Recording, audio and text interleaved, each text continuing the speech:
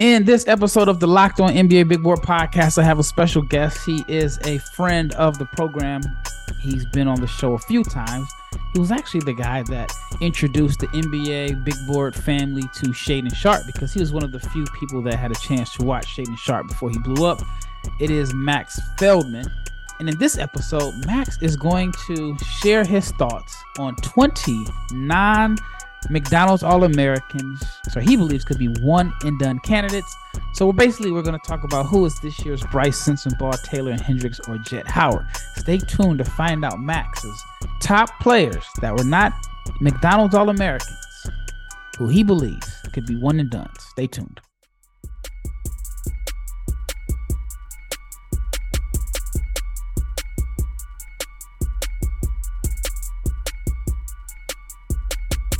Big shout out to each and every person that has made the Locked On NBA Big Board podcast your first listen of the day. I'm your host, Rafael Barlow, the director of scouting for NBA Big Board and the founder of NBA Draft Junkies. And I'm looking forward to this episode. I got to slow down. I'm so excited that I'm speeding up. I've been talking to Max about it for a while. I couldn't wait for him to put this list together because he did one last year. And there was a lot of accuracy on that list. And so this year I wanted to put it in on the podcast. All right. So first of all, before we get into your list, how's everything going your way? And what is new with you since the last time that you were on the podcast? I appreciate you having me on again. As always great to hop on and talk some draft stuff. All is well my way, same old grind, just staying in the gym, everything like that. But this is definitely one of my favorite projects to do. Obviously started last year for the first time. Had a great time with that process, and this year was excited to come back with it. Obviously had a little bit more sample size with these high school guys than the year prior. So as we keep going here, definitely just become one more my favorite projects to get to every year. So just give the audience a little detail about this project. Like I said, I saw it last year, and they may want to know, like, what exactly are you doing and the research that you're using to come up with the information here? Yeah, so something that I've just always been fascinated with is just how recruiting rankings and the RSCI rankings translate to the NBA draft and specifically one and done. So with this, kind of didn't want to go too high with the sample size of previous drafts, and now kept it to, in the first edition, which was last year, I kept it to the last 5 drafts. Now this year with the last 6 drafts. How I went about it was looked at the total amount of freshmen that were in the draft class, and then went through those freshmen and classified how many of those guys were McDonald's All-Americans and how many are not McDonald's All-Americans. So with this year, looking back at this past 6 drafts, those one and done prospects each year, exactly 65% of those guys were McDonald's All-Americans, which leaves the other 35%, 34.75% to be exact. Prospects per class were not McDonald's All-Americans. So that adds up to about 6.8, essentially 7 prospects per draft class over the last 6 years have not been McDonald's All-Americans. So this project every year now, I'm dialing in on 20 specific prospects, and then I laid out a few more that were just on the fringes for me and laid out the sell for why they might be a one and done prospect. And then the second part is the swing skills, essentially what needs to go right if they're going to make that one and done leap. All right. Who were some of your hits last year that you hit the nail on the head that you got right? Looking back on last year, I've done it a ton. I think the biggest thing was I was just a little bit too early on a lot of these guys. My biggest hit definitely was Brice Sensabaugh. Taylor Hendricks was a guy that I left just off the fringes, and a guy that I thought about a ton of, just didn't think at UCF that was going to happen that quickly. Jett Howard, obviously a guy that I knew very well coming out of IMG, but just a guy that I didn't think was really going to make that leap. And I thought with his dad being the coach, he was going to stick around for a little bit longer. But my hits were Brice Sensabaugh was the big one. Judah Mintz was one that was obviously close, tested the waters. Riley Kugel was the one that obviously a lot of high school recruiting people just didn't think was going to be there, a guy that I was super high on. Just in terms of grassroots stuff. Tyrese Proctor. There are a few others, Kyle Filipowski. There are a few others that I think are going to make that leap this year. But Brice Sensabaugh was the big one. All right, let's get right to it. We're going to alphabetical order here. So it's not like a ranking. It's just alphabetical order. And the first name that you have on your list is Taylor Boeing from Florida State. Tell me a little bit about him and his game. Ooh, the one that I forgot that I mentioned last year was Bobby Klintman. That was a big one that no one in grassroots basketball was talking about, and obviously didn't make the draft weight, but a guy that was on a lot of radars there. Yep. Um, Taylor Boeing here, kind of your prototypical Florida State wing over the last few years. 6'9", great athlete, really big time defender. The skill stuff has been the big question mark, the shooting, the handling, just the processing overall. A guy that I'm honestly not super confident is going to make the leap, but I think he's going to be on scouts' radars, whether it's 1 to 2 years, just because he does have big holes in his game as like a more raw wing, but a guy that's going to be really intriguing. All right. And where is he from and what position is he? I He know he's played like at a he wing. played at Brewster Academy, 6'9" wing, probably a 3-4 at the NBA level. But yeah, from Brewster Academy, New Hampshire, now down at Florida State. All right. What's the swing skill? The swing skill, like I mentioned a little bit, I think it's just going to be a shooting and decision making overall, not like a guy that has a super high level feel for the game. More tools, more defense, more athleticism, going to be great in transition, I'm sure, but really more of like a potential over production guy at this point. Okay. All right. The next player is a guy that a lot of people are familiar with.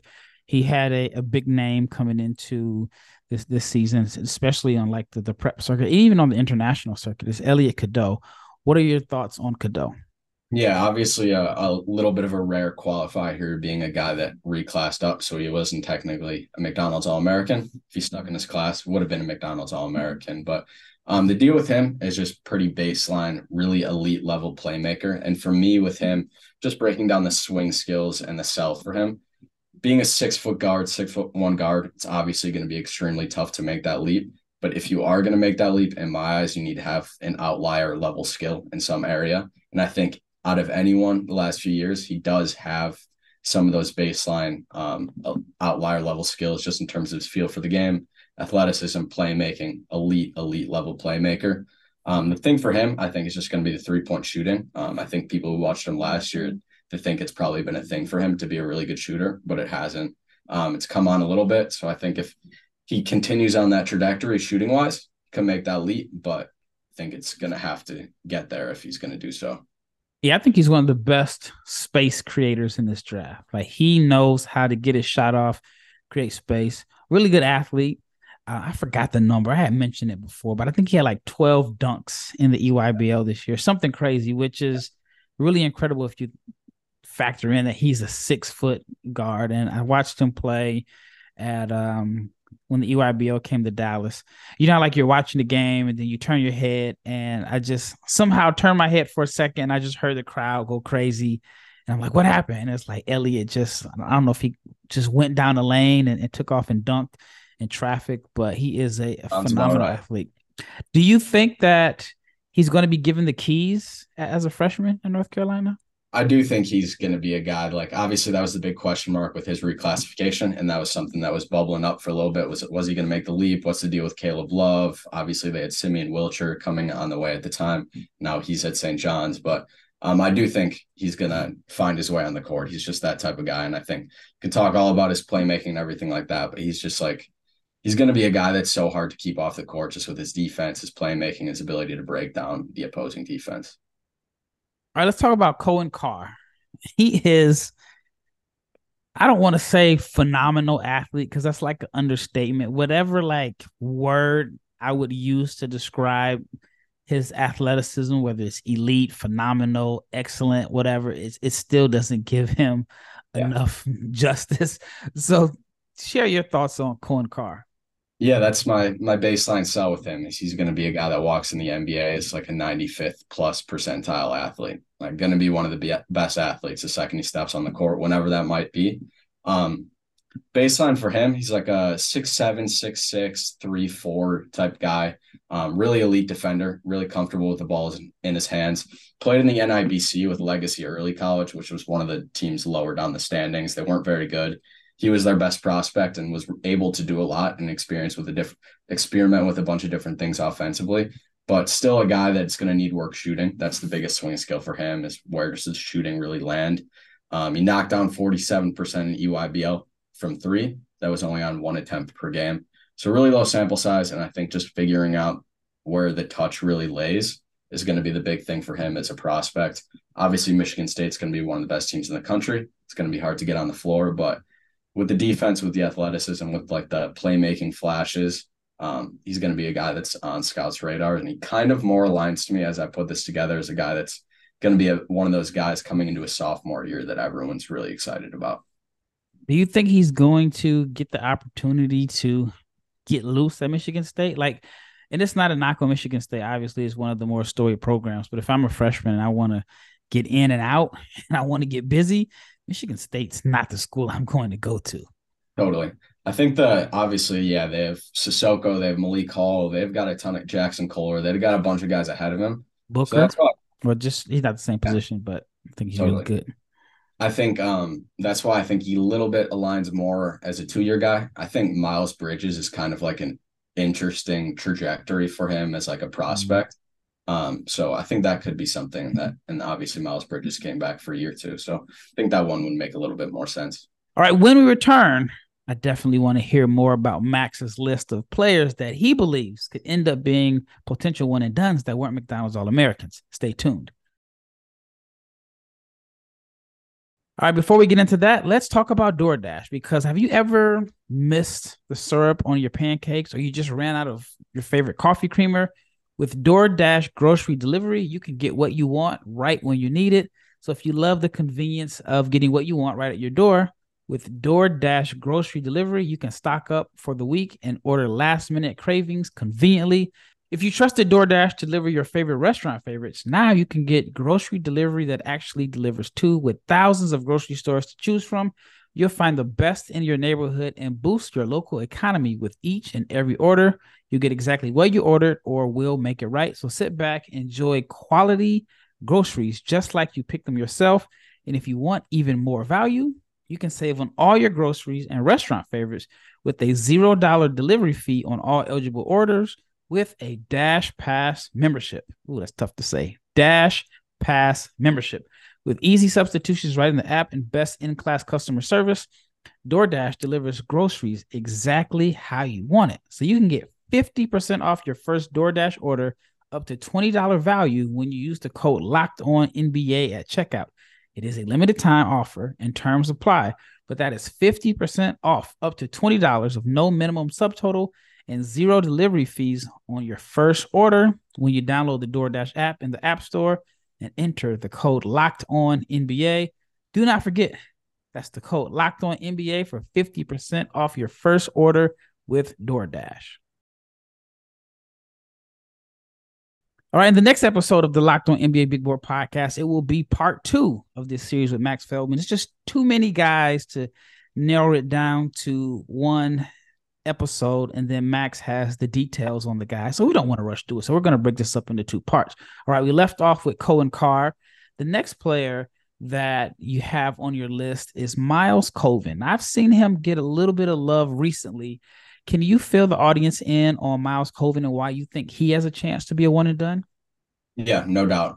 Headed to Purdue, an Indiana guy. One of the most overlooked prospects in the recruiting class, in my opinion. Not a lot of. He played on independent AAU.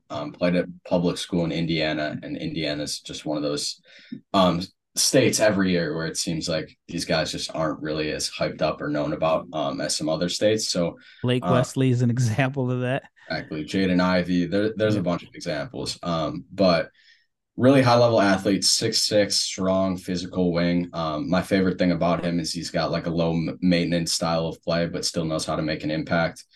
Great intangibles, great athlete, quick decision maker. The thing for him is just going to be like the sample size. I think it's going to be interesting to see how he carves out a role. It's big leap in competition for him as well. Just a guy, like I mentioned with Grasser, it's just a guy that not a lot of people know a lot about. He hasn't played in a ton of high-level settings. He's played with USA basketball a little bit, but it's definitely a big leap in competition to the Big Ten. But one of the more intriguing guys, in my opinion, like going to be one of the youngest guys in college basketball. Got a ton of upside if he starts to sharpen up his handle a little bit more, but just one of the most like fascinating cases, in my opinion, this year. And what do you think is the swing skill? I think it's just going to be doing enough to kind of warrant a one and done leap. I don't know if that rule is going to be there. Obviously, Purdue got a ton of guys coming back. They got big time guards. They got one of the best players in the country now in the low post. So I think it's just going to be like maybe 1 year around this many guys isn't going to be enough time. But he does bring a different thing to the mix. Like he's a rare Purdue type of guy. He's not your traditional Purdue Boilermaker under Matt Painter. And can you like go in depth about that for the average listener that may not know?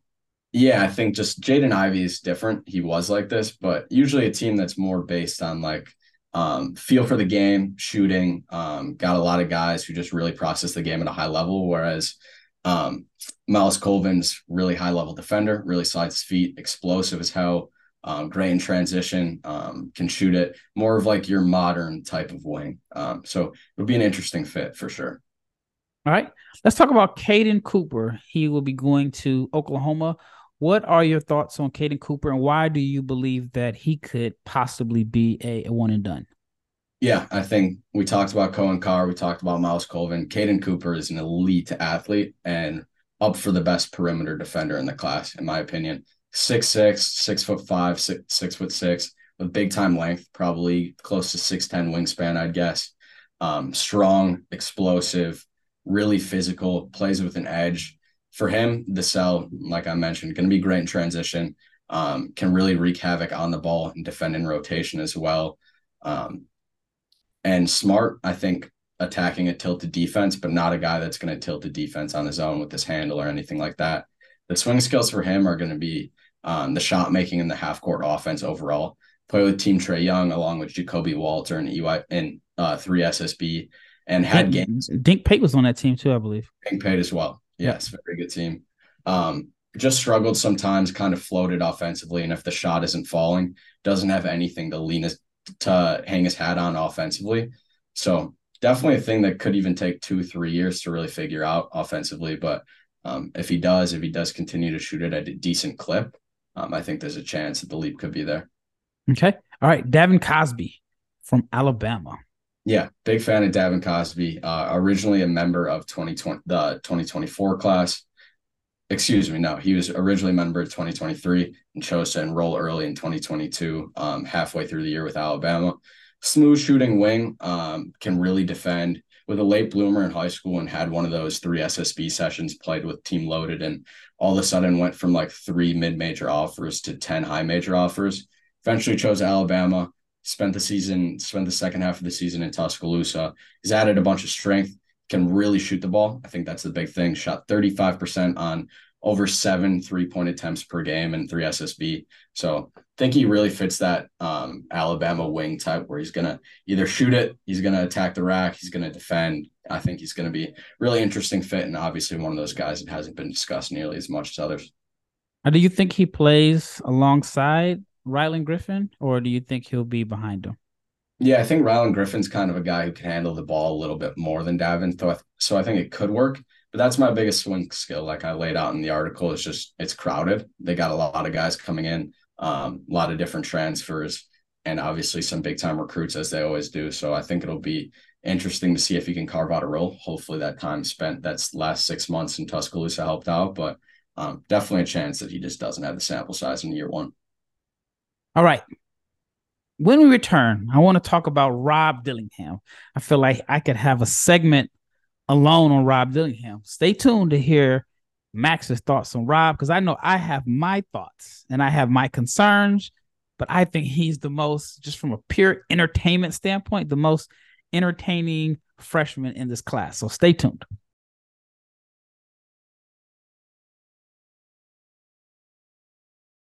All right, last segment. So I left off talking about Rob Dillingham. And I'll let you go first before I share my thoughts. Did you believe Rob Dillingham has a chance to be a one and done?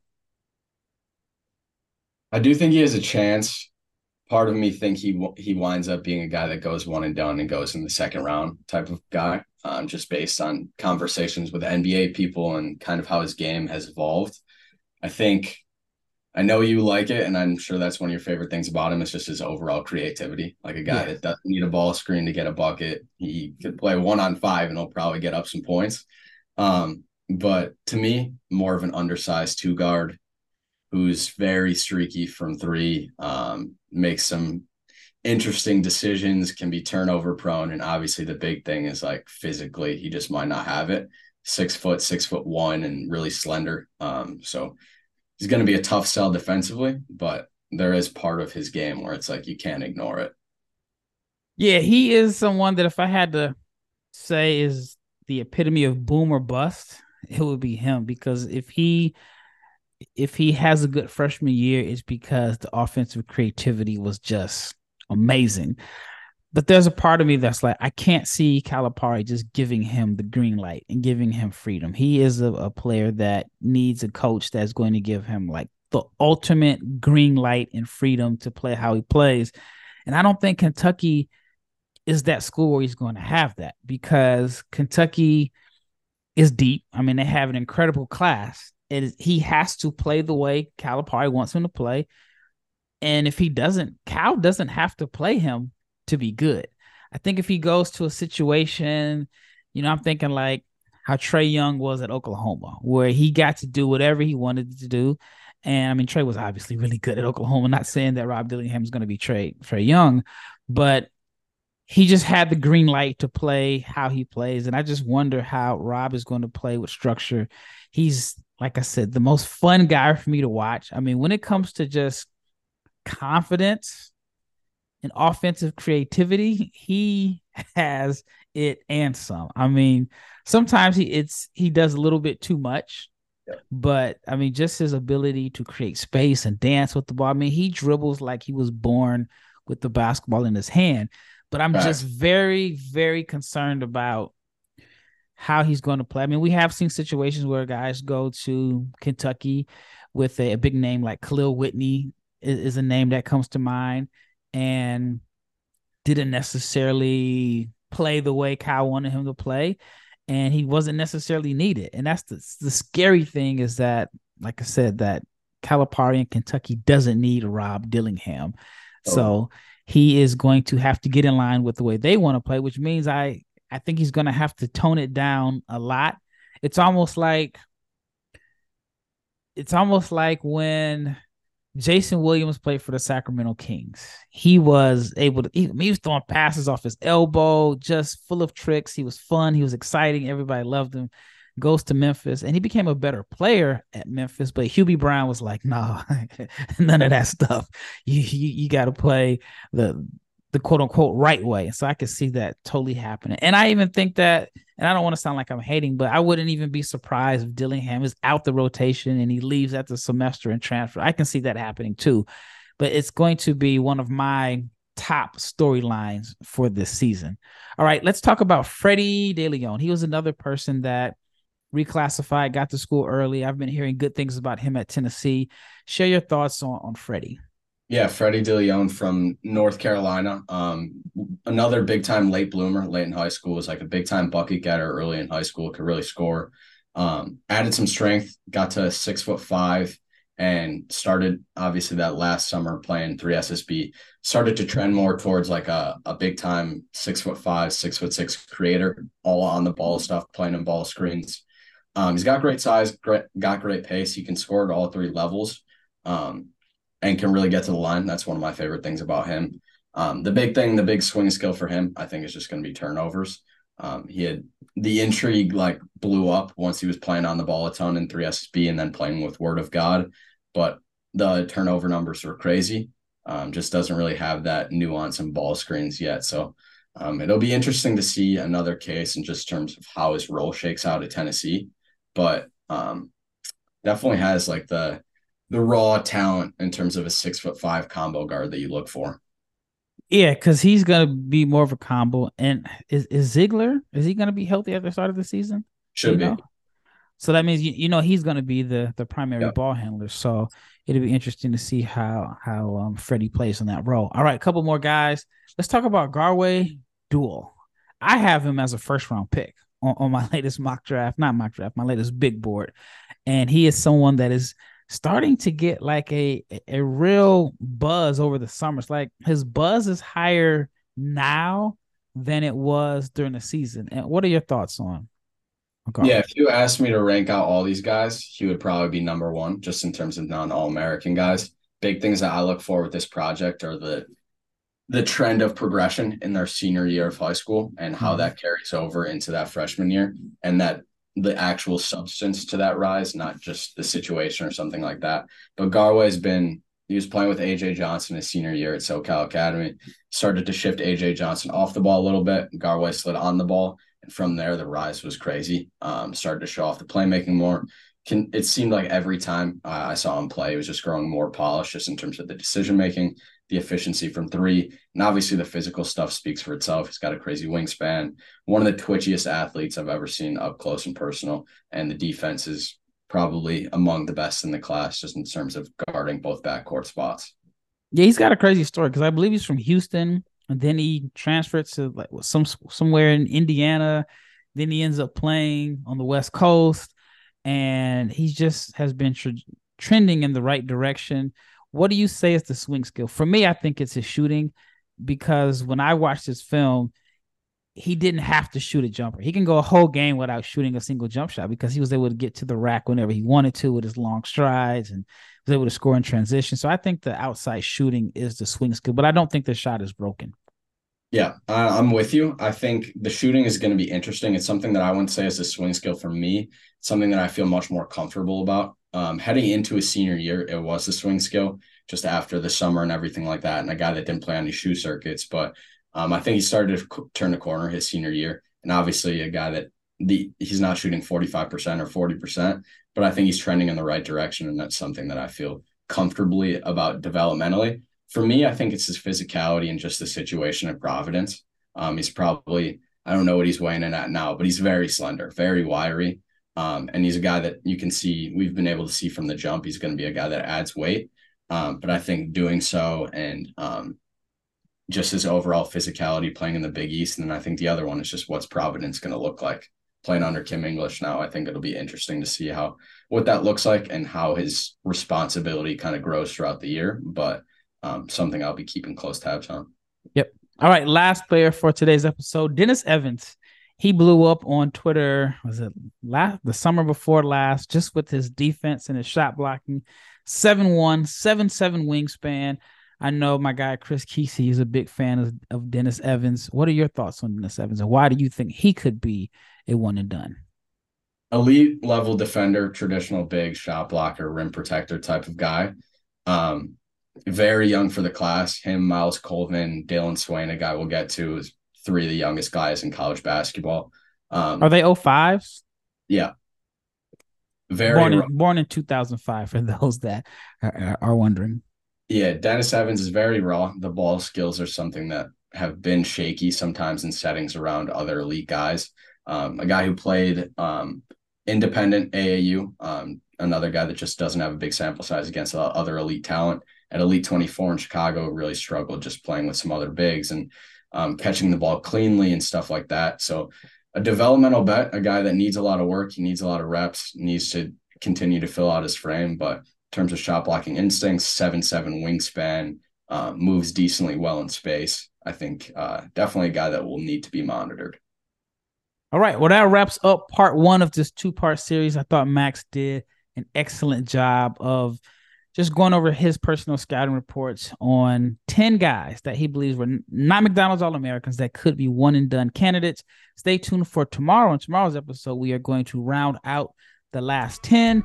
And again, this list was not in any type of order other than alphabetical order. It wasn't ranking, but he just listed guys that he believes could be one-and-done. All right, stay tuned for tomorrow's episode. Once again, it's Rafael Barlow with Max Feldman, and we are